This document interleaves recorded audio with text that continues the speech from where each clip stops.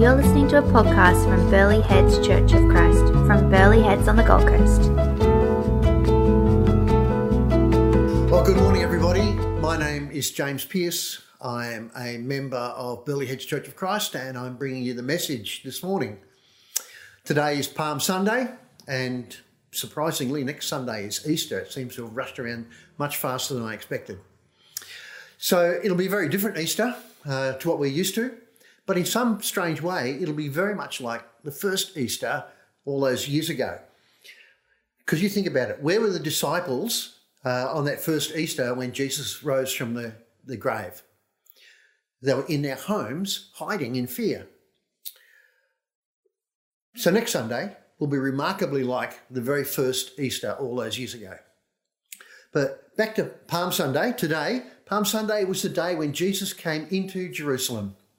And I'm going to talk about Palm Sunday, but I'm also going to talk about the reason why we do not need to lose our confidence, our peace of mind, our joy with all of this stuff that's going on around us at the moment. We can continue to have peace in God. So I guess if there's a topic for today's sermon, it's trusting God in these troubled times. Because you know what? Things may not be as bad as we think they are. You know, like healthy fear is a good thing. Healthy fear is the reason why we wash our hands, why we keep 1.5 meters apart. But unhealthy fear stops us sleeping at night, raises our blood pressure, and takes away our joy, takes away our peace. Unhealthy fear is called catastrophizing. It's where we imagine something really terrible is going to happen and then behave as if that was certainly going to happen. But with the help of Jesus, we can overcome unhealthy fear. With the help of Jesus, we can know joy and peace in our hearts. So grab your Bibles, grab a pen and paper, because I've got some lists and references along the way, and we'll start with a Bible reading. So if you've got your Bibles, turn to Matthew chapter 21, and we're going to read the first 11 verses. So that's Matthew 21, the first 11 verses. As they approached Jerusalem and came to Bethphage on the Mount of Olives, Jesus sent 2 disciples, saying to them, "Go to the village ahead of you, and at once you will find a donkey tied there with her colt by her. Untie them and bring them to me. If anyone says anything to you, say that the Lord needs them, and he will send them right away." This took place to fulfill what was spoken through the prophet. "Say to daughter Zion, see your king comes to you, gentle and riding on a donkey, and on a colt, the foal of a donkey." The disciples went and did as Jesus had instructed them. They brought the donkey and the colt and placed their cloaks on them for Jesus to sit on. A very large crowd spread their cloaks on the road, while others cut branches from the trees and spread them on the road. The crowds that went ahead of him and those that followed shouted, "Hosanna to the Son of David! Blessed is he who comes in the name of the Lord! Hosanna in the highest heaven!" When Jesus entered Jerusalem, the whole city was stirred and asked, "Who is this?" And the crowds answered, "This is Jesus, the prophet from Nazareth in Galilee." Let's pray. Father God, may the words of my mouth and the meditation of my heart be acceptable to you. Help me to pass on the message that you want people to hear, and may nothing interfere with that transmission. Bless all who hear this message, I pray, in Jesus' name. Amen. All right, so how can you tell if something is good or bad? Getting cut with a knife would be a bad thing. But what if the knife is in the hands of a skilled surgeon and he's using it to save your life? Then it would be a good thing.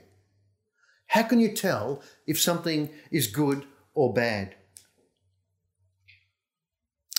When Jesus entered Jerusalem on that first Palm Sunday, he was riding on a donkey and the crowds were going wild. Do you know why the crowds were so excited? It was not just because Jesus was there. It was because of the donkey. What's the donkey got to do with it? Jesus riding into Jerusalem on a donkey was acting out a prophecy from Zechariah. Zechariah chapter 9, verse 9. Rejoice greatly, O daughter of Zion. Shout aloud, O daughter of Jerusalem. Behold, your king is coming to you. Righteous and having salvation is he, humble and mounted on a donkey, on a colt, the foal of a donkey. It's a prophecy about the coming of the Messiah, the righteous king who is going to bring salvation to Israel. So by his actions, by riding in on a donkey, Jesus was making a statement, and the crowds were correctly interpreting that statement, because Jesus was saying as plain as possible that he was the king, the triumphant, victorious king, bringing salvation. The people were convinced that that meant that he was going to free them from the Romans. But the salvation that Jesus was bringing was not political salvation. It was salvation from our sins. The people didn't know this. They thought Jesus was going to be like a warrior. And it was no wonder that the Jewish leaders were afraid. The Romans were not gentle with rebels. And the Jewish leaders would have been very, very upset and scared about what could happen. And that's why they felt that something had to be done, and done quick. The crowds thought Jesus' coming was good. The Pharisees thought it was bad. Good thing, bad thing. What was it? When Jesus didn't get rid of the Romans, the crowd turned against him and Jesus was crucified. A good thing or a bad thing? The disciples thought it was a bad thing. The Pharisees thought it was a good thing. Ironically, the Pharisees were right, but for totally the wrong reasons. The crucifixion was good for us because through the crucifixion, Jesus Christ paid the penalty for our sins, and we have salvation through Jesus. So it's a good thing for us. Jesus bought our freedom with his life. But during the crucifixion, the disciples were terrified. They thought this was a terrible thing. And they were hiding in their homes. Good, bad, how do we know if a situation is good or bad? There's a story about a Chinese farmer, an ancient folk tale from China.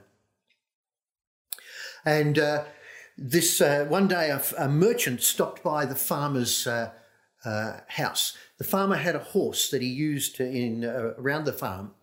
And the merchant had a horse too, but his horse had gone lame and he needed a new horse. And so he offered to buy the farmer's horse. And it was a fairly elderly horse. It was okay, but the farmer was quite happy to sell, and they argued over the price and eventually settled on one they were both happy with. And the merchant said, I'll come in the morning and pick up the horse. I'm staying in the inn in the town. The farmer's neighbours all gathered around and said, oh, what good luck that you were able to sell the horse. And the farmer said, good luck, bad luck, who knows? Anyway, that night, the horse kicked over the fence and ran off into the hills. When the merchant turned up and there was no horse, the sale obviously fell through. And he went away. And the farmer's neighbour said, oh, what bad luck that the horse ran away. And the farmer said, good luck, bad luck, who knows? The horse, meanwhile, had gotten up into the hills and met up with a bunch of wild horses. He'd gotten into a fight with the stallion and had beaten him, and so now he was the king of this herd of horses, which was great. Except he started to think about how comfortable it was back in the paddock on the farm with all the nice food and everything. And so he decided to go back to the farmer, which he did. But of course, all the other horses followed him. So when the farmer got up in the morning, there in his paddock was a whole lot of horses. Suddenly he was very wealthy. And the neighbours said to him, oh, what good luck. And the farmer said, good luck, bad luck, who knows? So the farmer's son started to break the horses so that they could be tamed and sold off. And one day while he was doing this, he got thrown from a horse and broke his leg. And that meant that the farmer would have to do all the work around the property, and his son would be laid up for many, many weeks, and it was just like a disaster. And the farmer's neighbour said, "Oh, what terrible luck that your son broke his leg." And the farmer said, "Good luck? Bad luck? Who knows?" The next day, the Chinese army marched into the town on the way to fight the Mongols, and they conscripted every able-bodied young man in the town, except, of course, the farmer's son, because of his broken leg. Good luck? Bad luck? Who knows?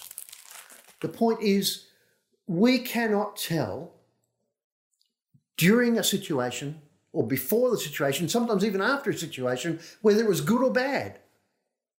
Only with hindsight, looking back, can we work out whether something was really good for us or bad for us.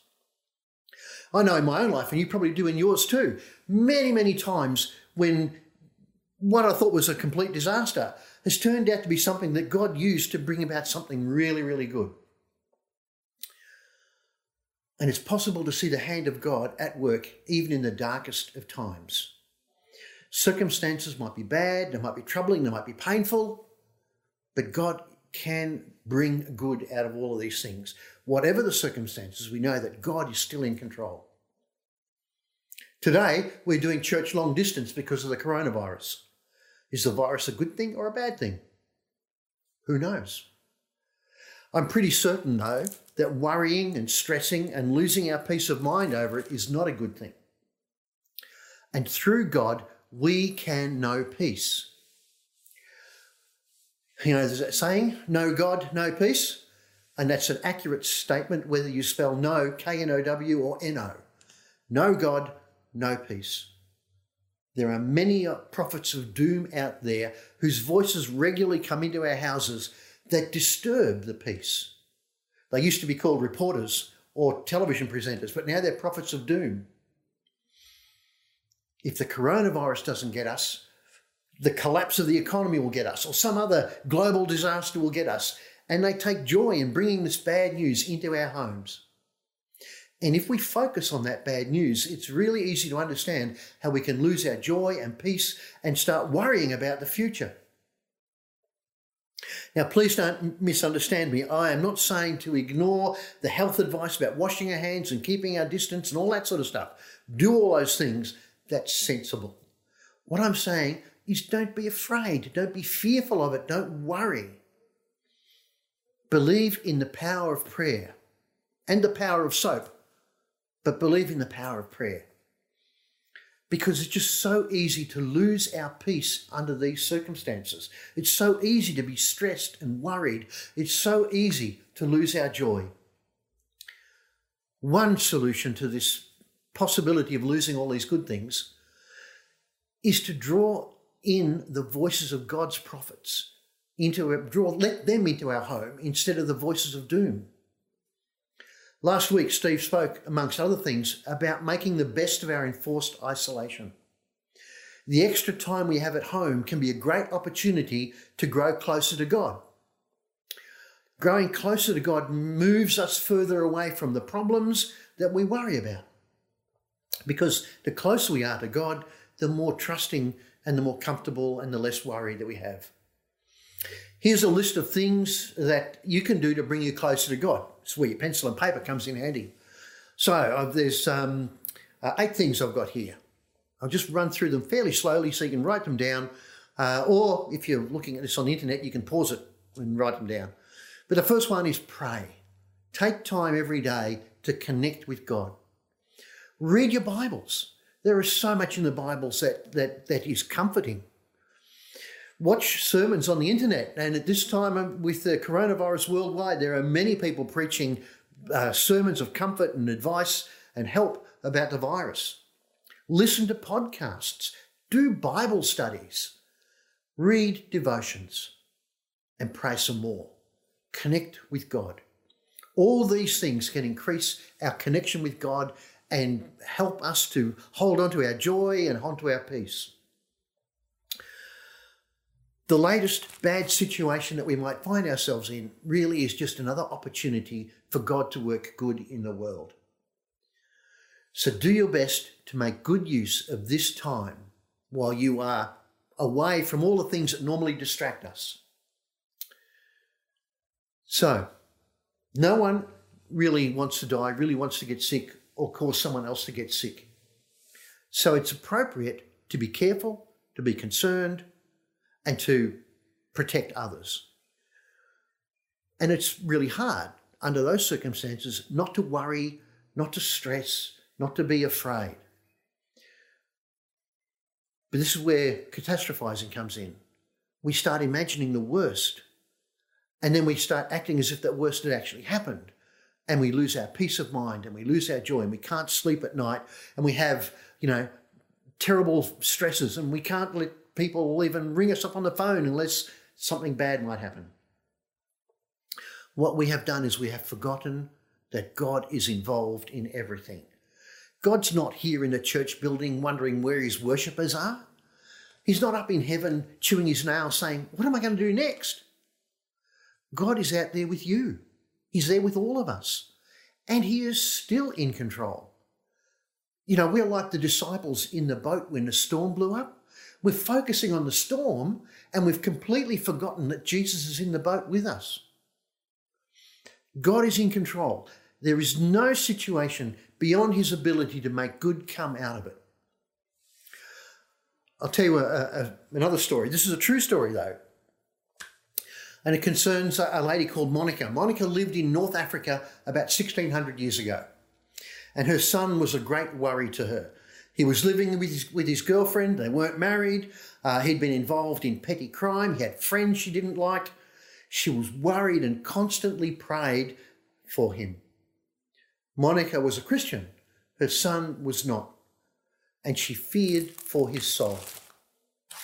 His name was Augustine. And one day he told her that he was going to go and live in Rome. Now, there were two sayings about Rome. One was that all roads lead to Rome.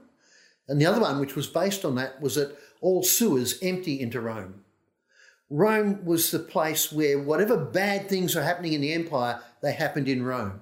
The nearest equivalent would be if your son or daughter said, hey, I'm going to go and live in King's Cross. You would be concerned. So was Monica. Monica was so afraid of Augustine going to Rome that she prayed non-stop for him not to go. She even prayed that his ship would sink in the harbour so that he wouldn't go to Rome. Well, the ship didn't sink in the harbour. Augustine went to Rome. And when he was in Rome, he met a fellow called Ambrose of Milan. Ambrose was not just a Christian. He was a Christian who was a great speaker.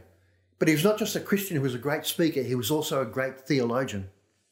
And his logic and the strength of his arguments and the way he presented them broke through Augustine's barriers. And Augustine abandoned his ungodly lifestyle and became a Christian. In fact, he became such a dedicated Christian that they actually made him the bishop of the North African town he came from, sent him back as the Bishop of Hippo. And he became one of the greatest theologians in the history of the church. In fact, he was so influential that hundreds and hundreds of years later, people were still being influenced by his theology. People like Martin Luther and John Wesley, who changed the church, did so because of the influence Augustine had on their lives. So was it a bad thing that he went to Rome? If he hadn't gone to Rome, the church and the world would be a very different place. If he hadn't gone to Rome, Monica's deepest prayers would not have been answered. Was it a good thing that he went to Rome? If you'd asked Monica when he was on the ship heading there, she would say, no, it was a terrible thing. Only with hindsight, looking back, can we say it was a good thing that he went to Rome. So the situation that we are, you might even be in a similar situation to Monica. Is it a good thing or a bad thing? Who knows? Monica was doing two things. She was praying constantly and she was worrying constantly. Only one of those things was actually useful, and it wasn't the worrying constantly. The thing that she was afraid of, him going to Rome, actually turned out to be the best thing that could have happened, not only for her and for Augustine, but for the rest of us in the world. So the point is, by all means, pray without ceasing, but do so without worrying, without fear, without stress. Trust God. God is in the boat with us. God is still in control. God will bring good out of all circumstances. This coronavirus thing, we will be careful. We will take preparations. We will, clean our hands and all the rest of it. But we do not need to be either afraid or to worry needlessly. In fact, this coronavirus thing might be a great opportunity to witness to others about the love and care of God. Though it's pretty hard to witness about the love and care of God if what you're demonstrating is fear and uncertainty. But at the moment, there are no distractions. There's no footy, no pubs, no clubs. People have time on their hands and people are thinking about the big questions of life because of the coronavirus. The number one hit on Google at the moment is prayer. People are turning to God. And we know the one who holds the future in his hands. Are we going to be able to comfort others and tell them about Jesus, about his love, and about how God is in control and is looking after everything? Or will we be too focused on our own worries and our own future and our own selves to actually reach out and help others? It all depends on the attitude we choose to adopt. If we are at peace in the midst of this crisis, then what a powerful message that sends to our neighbours and to our family. You don't need to be physically present to impact others. We have telephones, we have emails, we have SMSs. I've seen people shouting across the road to their neighbours. I've seen people talking from one balcony to another to their neighbours, still maintaining the distance, but still making those human connections. Just because we are in isolation does not mean that we need to be isolated. Maintain contact with others. It helps them and it helps us. During the week, I rang a lady. We had such a good conversation. She made me laugh so much that with just about everything that she said that I felt so good after the phone call. But I'd actually rung her to see how she was getting on, but I was the one who benefited from the phone call. Maintain contact with people. Be positive. With modern technology, we can be a light in the darkness to those people who don't know who the person who holds the future in his hands. Encourage one another. Bless one another. Ring people. Tell others about the good things that God has done. The disciples on Palm Sunday and on that week leading up to Easter, they got it wrong about Jesus because they didn't listen to him. When Jesus had talked about his coming death, they simply refused to hear him. And Jesus knew that by riding into Jerusalem on a donkey, he was making a statement that would lead to his death. He knew that the Jewish authorities were not going to let him come in and just take on the role of king. And he knew that it was going to lead to his death. But his disciples didn't listen to him. The good thing, though, is that afterwards, the disciples honestly recorded everything that happened, including their own failure to listen to Jesus' words. And they also recorded what Jesus did. Matthew, Mark, and Luke all record that in the garden before the crucifixion, Jesus prayed and he asked God to take the cup from him. But he concluded by saying, "Not my will, but yours." Christ shows us that whether things are going good or bad, what we are called to do, what he did as a witness to us, was to put our trust in God. Now, this is a pretty hard thing to do when the whole world is going crazy over a virus. But we have not only the example of Jesus putting his trust in his Father, but there are multiple Bible verses that encourage us to trust God. I did a Google search for trusting God Bible verses. The very first hit was entitled 100 Bible verses about trusting God. 100 verses just on the first hit. I picked half a dozen to share with you, but there's still at least 94 more verses out there for you to follow up. So I'll just go through these quickly. You've got your pen and paper, you can write the references down and you can go and look them up later. But here they are. 1 Peter 5:7. Cast all your cares on him because he cares for you. The problem for most of us is that once we give our cares to Jesus, we take them back again. We just cast our cares on him, take the weight off our shoulders and let it go. Philippians 4 verses 6 to 7. Do not be anxious about anything, but in everything by prayer and supplication with thanksgiving, let your requests be made known to God.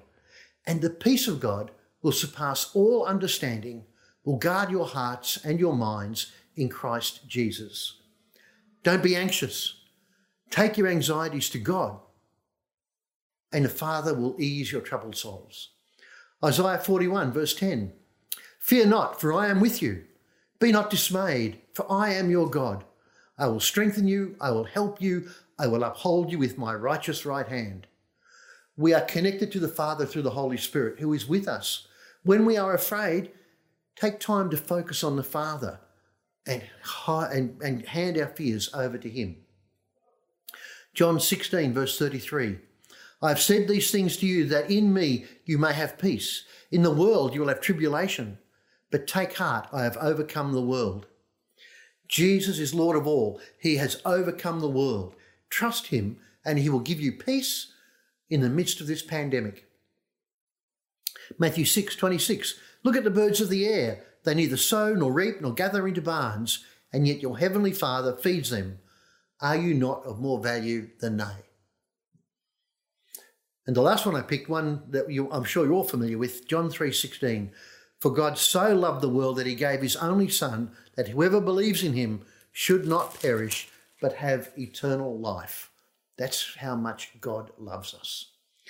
What I would encourage you to do is copy these verses out, or hunt for the other 94 and copy the ones that you like out and put them on slips of paper and put them around your house. Stick them on your mirror, put them on your coffee tin, put them on your fridge door. Every time you go to open the fridge or make a coffee or look at yourself in the mirror, read the verse, memorize the verse and say them over and over again. In doing so, you will be focusing on the voices of hope that is in the Bible, and you'll be putting the voices of the doomsayers to one side, and you'll draw closer to God, and you will not have the worry and the stress, because as you feed your spirit with the words of God, your spirit grows stronger and your connection to God grows deeper. God's promises are real and they're there for us in the Bible. So during this week, from Palm Sunday to Easter, take time to focus on God. He is with you, he will never leave you, and as you focus on him, the noise of this world will cease to terrify. So let me sum up now where I've gone this morning. We don't know if our situation is good or bad, and we won't know for quite some time. And because we don't know whether it's good or bad, then focus on God, look at what God says, no matter what the world says, trust him because he loves us so much. Don't over-worry, don't catastrophize, and you won't lose your peace or your joy. Trust God and he will give you the spirit of peace and drive from you any spirit that is not from him. Feed your spirit with the word of God, not the words of the doomsayers. And the word of God will nurture your spirit and give you peace, the peace of God that passes all understanding. With such peace, you can be used by God to tell others of his great love and to help others to not worry and not catastrophize. You might be a turning point in the lives of your neighbours and your family if you are a witness to them about the peace that God can give you. I have 3 questions for you to think about during the week, and they'll be on the screen, but if you want to write them down. Paul said he had learned to be content in all circumstances. What can you do to be content in your circumstances? Number 2, what Bible verses can you think of that encourage us to trust God in all circumstances? Like I said, there's at least 94 more out there, and I can think of dozens more just off the top of my head. Go and research, find some more Bible verses and put them up all over your house about how God works to the good in all things and about how worry doesn't add an extra hour to your life and how he loves you and cares for you. Those 3 things for you to do during the week. Learn to be content. Find Bible verses that encourage us. And the third thing, Is there someone you could share comforting Bible verses with? The Bible verses that comfort you, share them with others and maybe bring comfort into their lives. There's an old hymn that goes, "Turn your eyes upon Jesus, look full in his wonderful face, and the things of earth will grow strangely dim in the light of his glory and grace."